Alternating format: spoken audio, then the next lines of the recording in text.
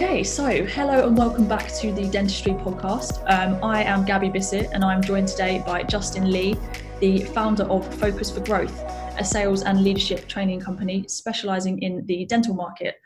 Hello, thank you for coming on today. How was your bank holiday weekend? Hi Gabby, thanks for having me. Yeah, really good, thank you. Really good. And believe it or not, the sun has just come out for perhaps only a minute just to warm up what was a wet and windy Tuesday morning. Yeah, it's been a bit of a weird one. I feel like everyone all over the country had both sun, rain. I think there was sleet in some parts of the countries. Yes. So, I mean, I think we all feel a bit cheated that it was the first bank holiday where we've been able to go to the pub. But, it was expected. I don't think anybody was actually surprised. No, well, fingers crossed for the second one to be a bit brighter and a bit warmer. Well, hopefully, as the summer comes in, you like to think it will get lighter and warmer, but yeah, you never know. With England. Fingers crossed. Fingers crossed. So yeah, you're the founder of Focus for Growth, and obviously you specialise in the dental market. And before we sort of get into the details of that, I was wondering if you could just talk us through your journey into the dental industry, because obviously it's very niche, and people always have different journeys Yes. into that line. So yeah, if you could just talk us through that. Yes, of course. Well, my contact with dentistry came at the age of 17. So I left school between kind of 17 and 18. I didn't finish A-levels because I didn't really get on with the education system, and I was looking to do something, I guess, work-related. So I started an apprenticeship as a dental technician. So that was my first experience with dentistry, and I was really fortunate. The laboratory I worked in was actually attached and owned by the dental practice. So it was one of those rare occasions where it was a full service laboratory. We did all of the different dental technology functions, so crown and bridge, we did orthodontics, and we did prosthetics and denture work. So it meant that there was a huge kind of variation of work that was done, but also that we got to see very often patients almost on a daily basis with the dentist. They would bring us into the surgery and ask either, just for a bit of guidance, or maybe shade taking, or something that just helped them out to provide a better service for the patients. So I qualified as a technician, and shortly after qualifying as a technician, it took me 4.5 years, I realized that actually working in a dental laboratory wasn't what I wanted to do for the rest of my career. So I then went into dental sales.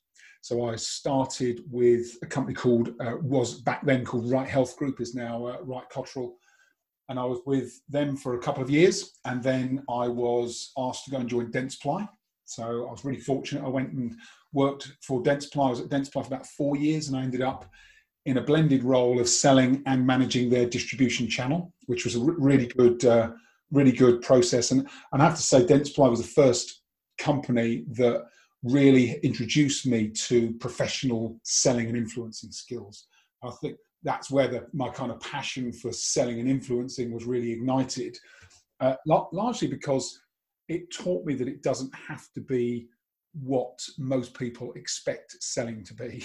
I think most people, me included back in the day, have this impression of selling as being quite a pitch, quite almost oppressive and pressurized on the customer. And it really, that for me, that's not selling. And I've been very fortunate that after Dentsply, I went to 3M.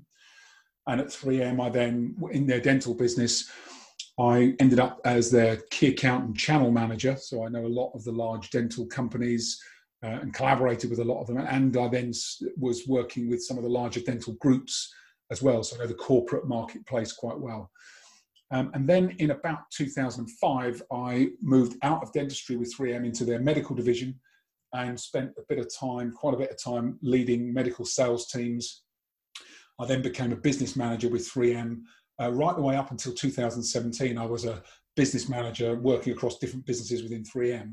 And Focus for Growth was founded at the end of 2017, beginning of 2018, as a sales and leadership development kind of training and coaching organization. And I work with lots of different companies and clients, but interestingly, I've been, I guess, drawn back to the dental market. One, because I've got quite a strong network in the dental marketplace. But I think too, because I'm quite passionate about the industry, I really enjoy the work, I enjoy the people, and there is, having been in different environments, I haven't enjoyed a marketplace quite as much as I enjoy the dental marketplace. So I'm kind of drawn back to it. Yeah, that's really interesting. I find that's quite common. People often come back to it. They might have a little break away, but they often do return. I think what's really interesting there is you said there's sort of a common misconception that people see sales as a pitch. Yeah, people have an idea of what a salesman does, and it can be wrong. So, I mean, is that a stereotype that you try to break down a little bit? Yes. It's interesting because for the first 2 or 3 years of my sales career, I really resisted the term sales rep. I really had a dislike for it. And largely, well, to be completely honest, largely because I wasn't very good at it. And I was falling into the same fair enough. Yeah, I was falling into the same trap that a lot of salespeople fall into before they're trained. And there's an approach to selling, consultative selling, that once you learn that there is an approach to engaging somebody else authentically, not as a way to explicitly sell, but as a way to really understand what someone else truly wants and needs. And once you find out that actually it's not about whether or not you can sell somebody something, it's about whether or not there is a fit. It's whether or not the other person has a genuine need and a desire, and it's whether or not you, as a provider of a product, service, solution, have something that matches that desire or need for the other person. And then being, I guess, confident enough in your own ability to be able to say to the other person, I don't think this is right. Or actually, perhaps this isn't the best fit for you. However, because over time you build up, experience and networks, and your market and your field, you can start to point and direct people in the right direction themselves. So, in that instance, if it was right for the person, you can kind of say, well, based on what you've explained to me and what you've told me you need, and the considerations that you have, here are some options that I could provide. However, if you were looking for something that was more along the lines of, whatever that might be, maybe a more specialist treatment, maybe something that's a little more bespoke for you, or meets your budgetary requirements, or whatever it might be, then actually here are some other options that we could also explore, or that I could, direct you towards. And that becomes so much more rewarding for both parties. So as a provider of professional services, whether you're a dentist or whether you are a coach, whether you are a business owner, whether you're a salesperson in the dental industry, taking a consultative approach to those conversations with customers really does benefit the customer. And one of the things that I learned at the right time in my career was it takes the pressure off everybody. Because if you're going in with an intent to I'm going to sell regardless, you take with you a certain amount of pressure into that conversation, and the other party senses that without you having to say a word. But as soon as you change your perspective to serving the other party, whether that be a patient or a customer or a dentist or whoever, as soon as you change your perspective to serving the other person with the absolute best solution that's right for them, be that you or somebody else, that is when everything changes, because you start to become more credible, you become more authoritative, you become more confident, and you genuinely will start to provide a level of service that sets you apart from anybody else in your field. And that's what it took me a long time to learn that, far too long. I should have picked it up sooner in my career, but at least I got there in the end. Now you're here to pass on that. You've done the hard work for people, right? So Exactly. Exactly right, Gabby. I like the way you said that.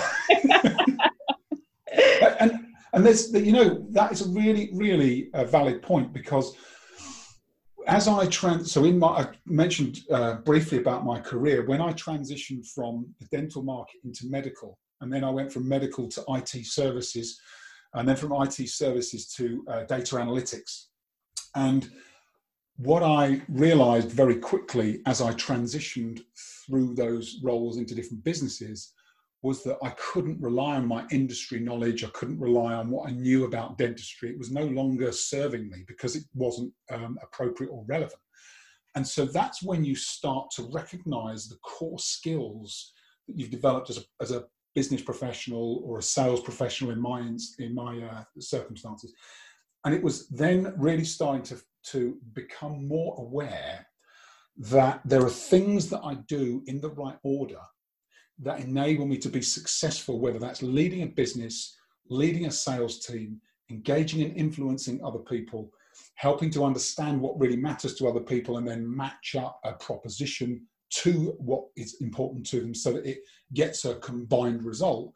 And it's those things that I think, had I not been through that experience, I wouldn't have those insights to bring back into the dental market that I think are so valuable. I was about to ask, do you feel that this period of time where you moved away from the dental market was beneficial to your knowledge in terms of it brought you experiences that you wouldn't otherwise have had, basically? Yeah. Yes, absolutely. Absolutely. And one of the things that happened, it wasn't a coincidence, it was out of necessity. As I moved from dental into other businesses, because I recognized I had quite a few gaps in my knowledge, my skills, business skills, selling, leadership skills, I recognized the gap. And so I went inside to address the gap. So I did a lot of personal development. I read a lot of business books, a lot of sales books, a lot of influencing books, a lot of leadership books, and didn't just read the books and as a passive participant. I actively looked to adopt the models, try out the concepts, figure out what works for me and what doesn't. I did quite a lot of mentoring inside of the companies I was working at as well. So helping some of the new leaders and new sales professionals coming up, which I really enjoyed. And it probably is why I've ended up running a sales training and consulting company, because actually one of the things I really enjoy is sharing those insights, coaching other people to have their own eureka moments around how actually I can take a consultative approach to a conversation with either a customer or a patient, and it can feel really natural. It can serve them and it can serve me. It doesn't have to feel like it's me selling anything that the other person doesn't want.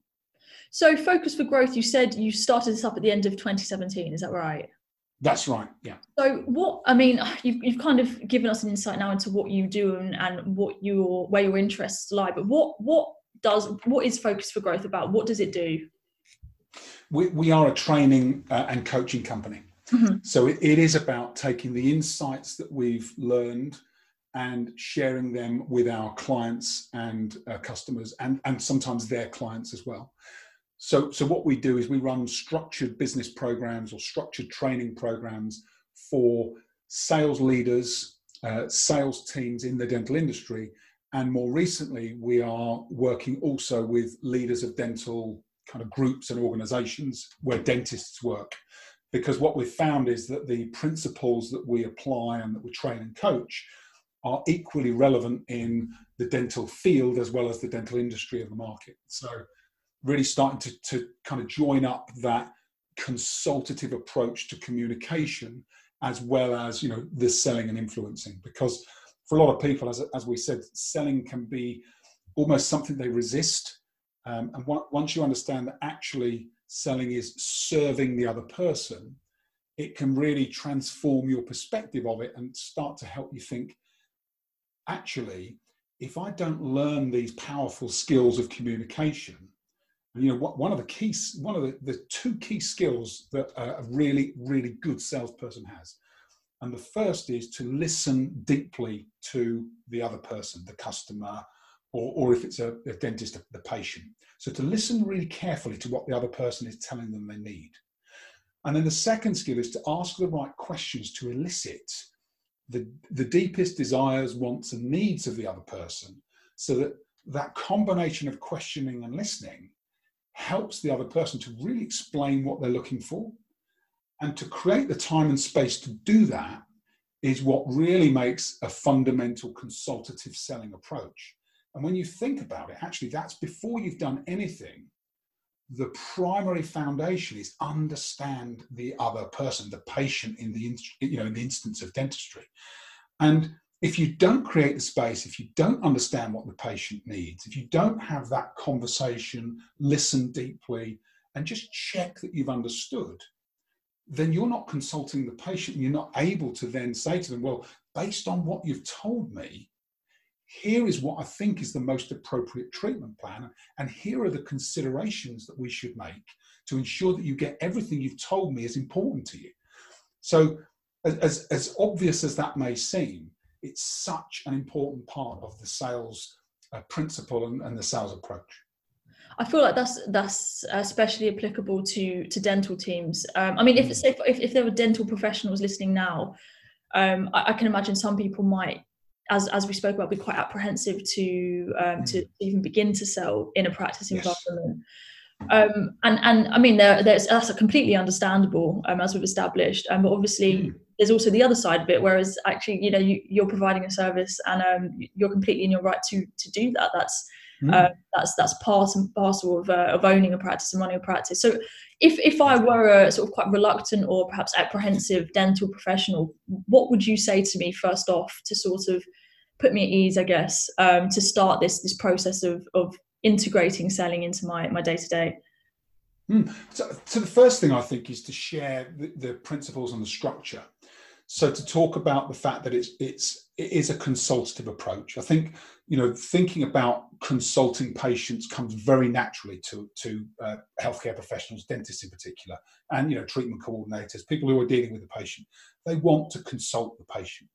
And actually, knowing the right questioning techniques, knowing how to deepen your listening, knowing how to improve listening principles and reduce the disruption that happens when we try to listen, because it's an unnatural thing to do. It's quite remarkable when you get into the science of it. There's a lot of reasons why listening is so difficult, but to kind of make that transition to this is about consulting the patient more effectively so that you can serve their needs, but then also to share with them a model. So I have developed a model that is in the book. We haven't mentioned it, but I have a book that I wrote, became an Amazon bestseller in November last year, and it was an Amazon bestseller for the second time back in March as well this year. And the book is called Inspire, Influence, Sell. Now this is a kind of industry book, so it is about how sales teams sell. But there's quite a lot of dentists have bought and read the book and fed back to me to say, it wasn't a giant leap to go from the principles in the book to how I would use that in a practice setting, communicating effectively with patients. And the word inspire is actually the process that we lay out in the book. So inspire is a mnemonic, and it's a step-by-step approach to consultative selling with customers or with patients. And so what I find is that when I explain that process and how it works, that tends to help people to see the way in which a consultative selling process would truly help either patients or customers. So that tends to really help alleviate any of that resistance or hesitancy up front. Okay. And when I mean the book, when did this happen? What was the thinking behind it? When did this get published? So believe it or not, I had a thought. This Inspire model, I wrote it out a long time ago, probably early 2000s, and I wrote it out as a model in my mind for if I was not that this was conscious, but if I was going to work with dentists, because I was in dentistry, quite deep in the field. If I was going to work with dentists and I was trying to explain how best to have a conversation with a patient about treatment options, how would I do it? And I laid out the Inspire model as a structure for being able to have that communication. And then I literally it's been parked in a notebook for years. And then in 2017, at the end of 2017, I left the corporate world, I left 3M. And I retrained as an executive coach, and it was a 6-month retraining program. And during the course of that training program, one of the things I had to do was build out models and structure as part of the accreditation. But I started to write the book.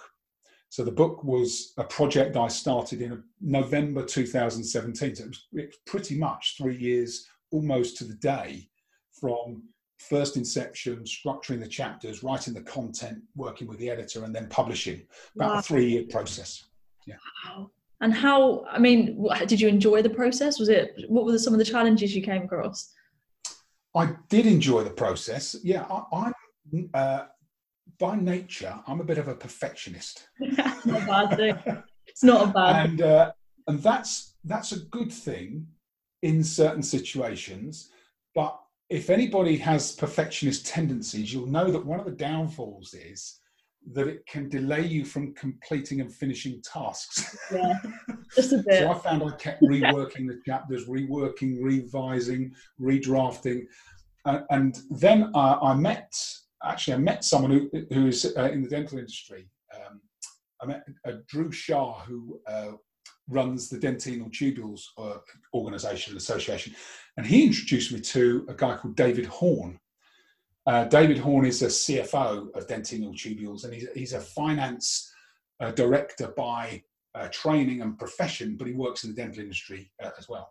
And he introduced me to the publisher of his book, Add Then Multiply, and the publisher's Rethink Press. And it was that introduction in February, March 2020 that really kind of instigated the process of going from this has been a pet project to it needs to become something serious. And if I'm going to publish, I've actually got to get a final draft in place. So it was really, really positive bit of pressure. I find that deadlines are brilliant for doing that. If you set a deadline, it forces your attention and focus to meet it. Definitely. I couldn't agree more. I always need something to sort of, encourage me to get something done. And do you know what? I don't think that's, I used to feel quite embarrassed about it, but now I think, do you know what? That's understandable. You need that not too much. I don't want to be stressed out about it, but just a little bit of pressure is healthy, I think, actually. Yeah. There is, the other thing I run with clients, I do lots of different programs with clients. One of the clients I work with asked me if I would run some productivity and effectiveness training. So I did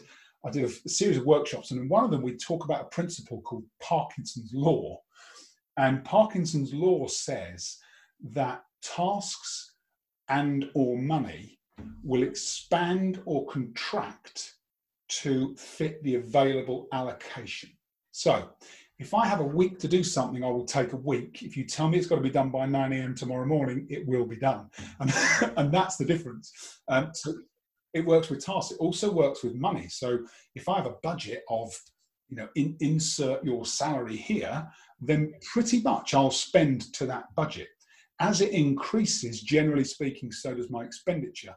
And we tend to find that, time, tasks and money are all really closely correlated. Yeah, absolutely. Oh God, that's just going to be my bedtime thinking later. I'm going to be just put me off going to sleep and be just up into the small hours just thinking about this.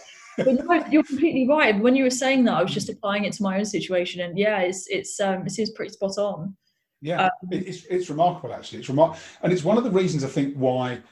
So in the corporate world, I worked with an executive coach for about 7 or 8 years, and what I found in that 7 or 8 year period, I made greater progress. 1 in my career, 2 in my development, 3 in my performance. Greater progress than I'd ever made, and a big part of the contribution to that performance improvement was working with a coach, because everything that I committed to that coach, I then went on to achieve. If I just had it as a thought or made it as a note in my notebook, there's no one there to hold me accountable. No, that's a good point. Do it. Yeah, it makes such a difference. It does. You let yourself off a little more if it's just between, you and you. If it's just in your own head, then you think actually it doesn't matter too much. But bring somebody else into the mix. Yeah, it adds that, a bit of pressure, which I do think is healthy. And I think you've got the coaching side of it. You've also got the mentoring side of it, which is,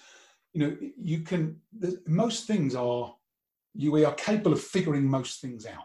Okay, so we can figure stuff out, but it can take us an age to do that. And when you think about something like whether it's leading your business team, whether it's influencing and communicating with patients and your team, whether it's running a successful business. There are lots of people that have trodden this path before all of us, and most of the time they will have laid out what are the steps, what are the key considerations, what's the optimal approach based on my experience looking back at all the mistakes I made. Yes. And being able to share that so that someone can follow in the path and really, almost exponentially go through that development and growth for themselves is really, really part of, best practice sharing and mentoring. It's a really vital part of how we develop and grow. And what's next for you over the next 12 months? I know, we're starting to see some kind of, we've all had to change the way that we work over the last sort of 12, 14 months. But I mean, yes, where would you like to see Focus for Growth go?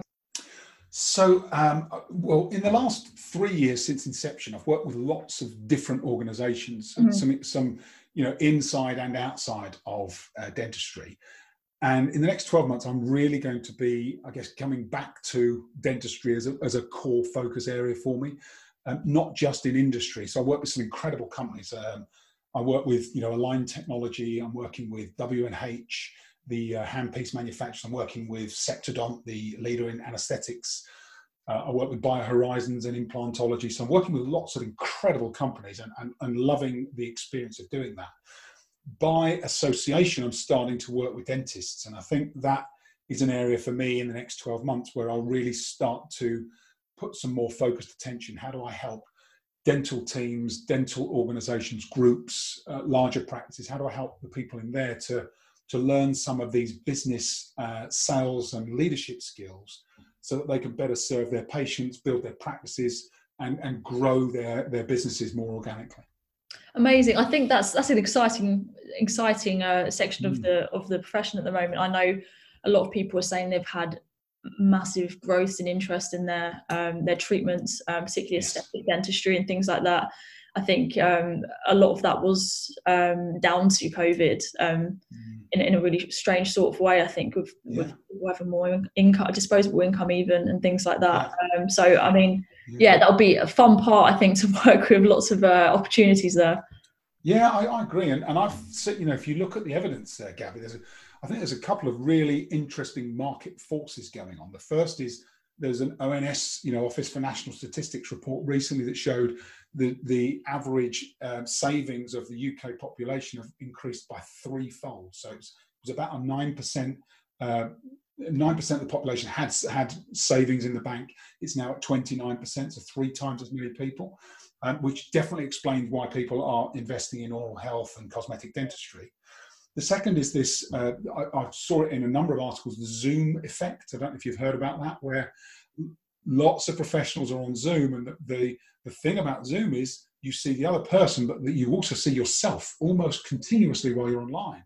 And if you don't, if you become more conscious of how you look, your smile and your dentition is a huge part of that. So those two combining factors are really making patients, make the right decisions to go to see their dentist. But I guess as dental practitioners, what we need to make sure is that as those patients are approaching, we're asking the right questions, we're understanding, what are the key drivers for them wanting those changes, and how do we best service that need?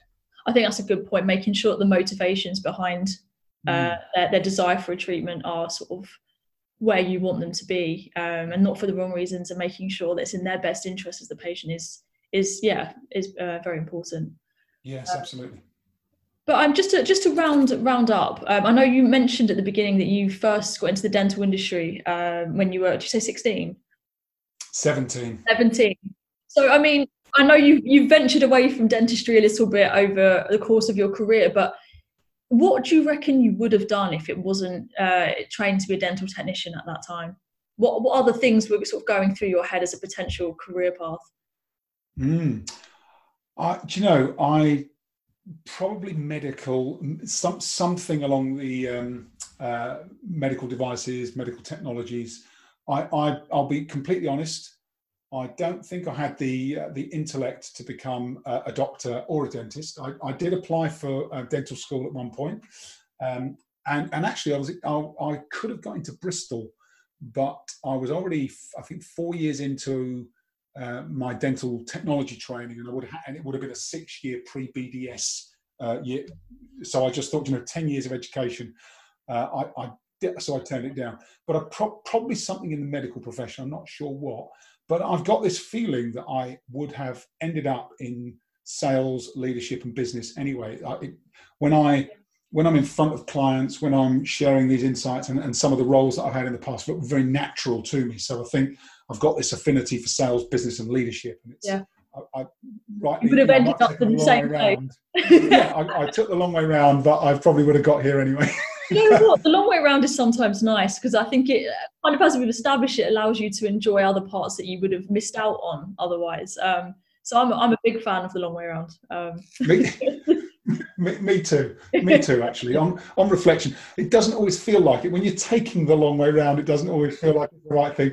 But when you get to somewhere you're happy with, looking back, it really does feel like it's been a good journey. Yeah, definitely. I think hindsight, you can look back and think, actually, I really did enjoy the process. At the time, it can be quite exhausting and a little bit frustrating. But it is one of those things. I also read a kind of some Buddhist philosophy and some Buddhist teachings, and it's quite interesting that I don't want to get too deep, but we can spend a lot of our lives waiting for something to arrive, waiting to get to a destination, or comparing with something in the past, and that really can steal our ability to just be present in the moment and enjoy where we are right now, rather than always trying to strive for something or look back on something. And it's one of those things that, it's a continuing practice. That's why they call meditation and mindfulness a practice, because you have to keep bringing yourself back to it and recognizing the importance of every individual moment. Definitely. I think you can kind of, in a very sort of, I guess, surface level sense, it's kind of like living for the weekend. You need to enjoy your working days as well, as much as you can, because that's a huge chunk of your life is spent at work, whether we like it or not. So it's enjoying those days. Not just Saturday and Sunday. It really is. And just that, returning to just bringing yourself at key points throughout a day back to an individual moment, and taking the chance, either whether it's to breathe, just kind of take notice, or am I tense, or could I relax, and just simple things like that. I mean, if anybody's listening to this now, take a moment, just think, where could I relax in my shoulders? How could I just take a deep breath, enjoy the moment for a minute? Definitely. Thank you. That's a nice note to end on. Thanks for that. It's good, isn't it? Yeah, I like that. Thanks, I like that a lot. Thank you. No, seriously, thank you so much for coming on today. I've really enjoyed the chat. I think you've said some good stuff there that people can take away. Thank you. And good luck for the rest of 2021. And I'm sure I'll speak to you soon. Yeah, thank you very much, Gabby. Really appreciate it. Thanks, Justin.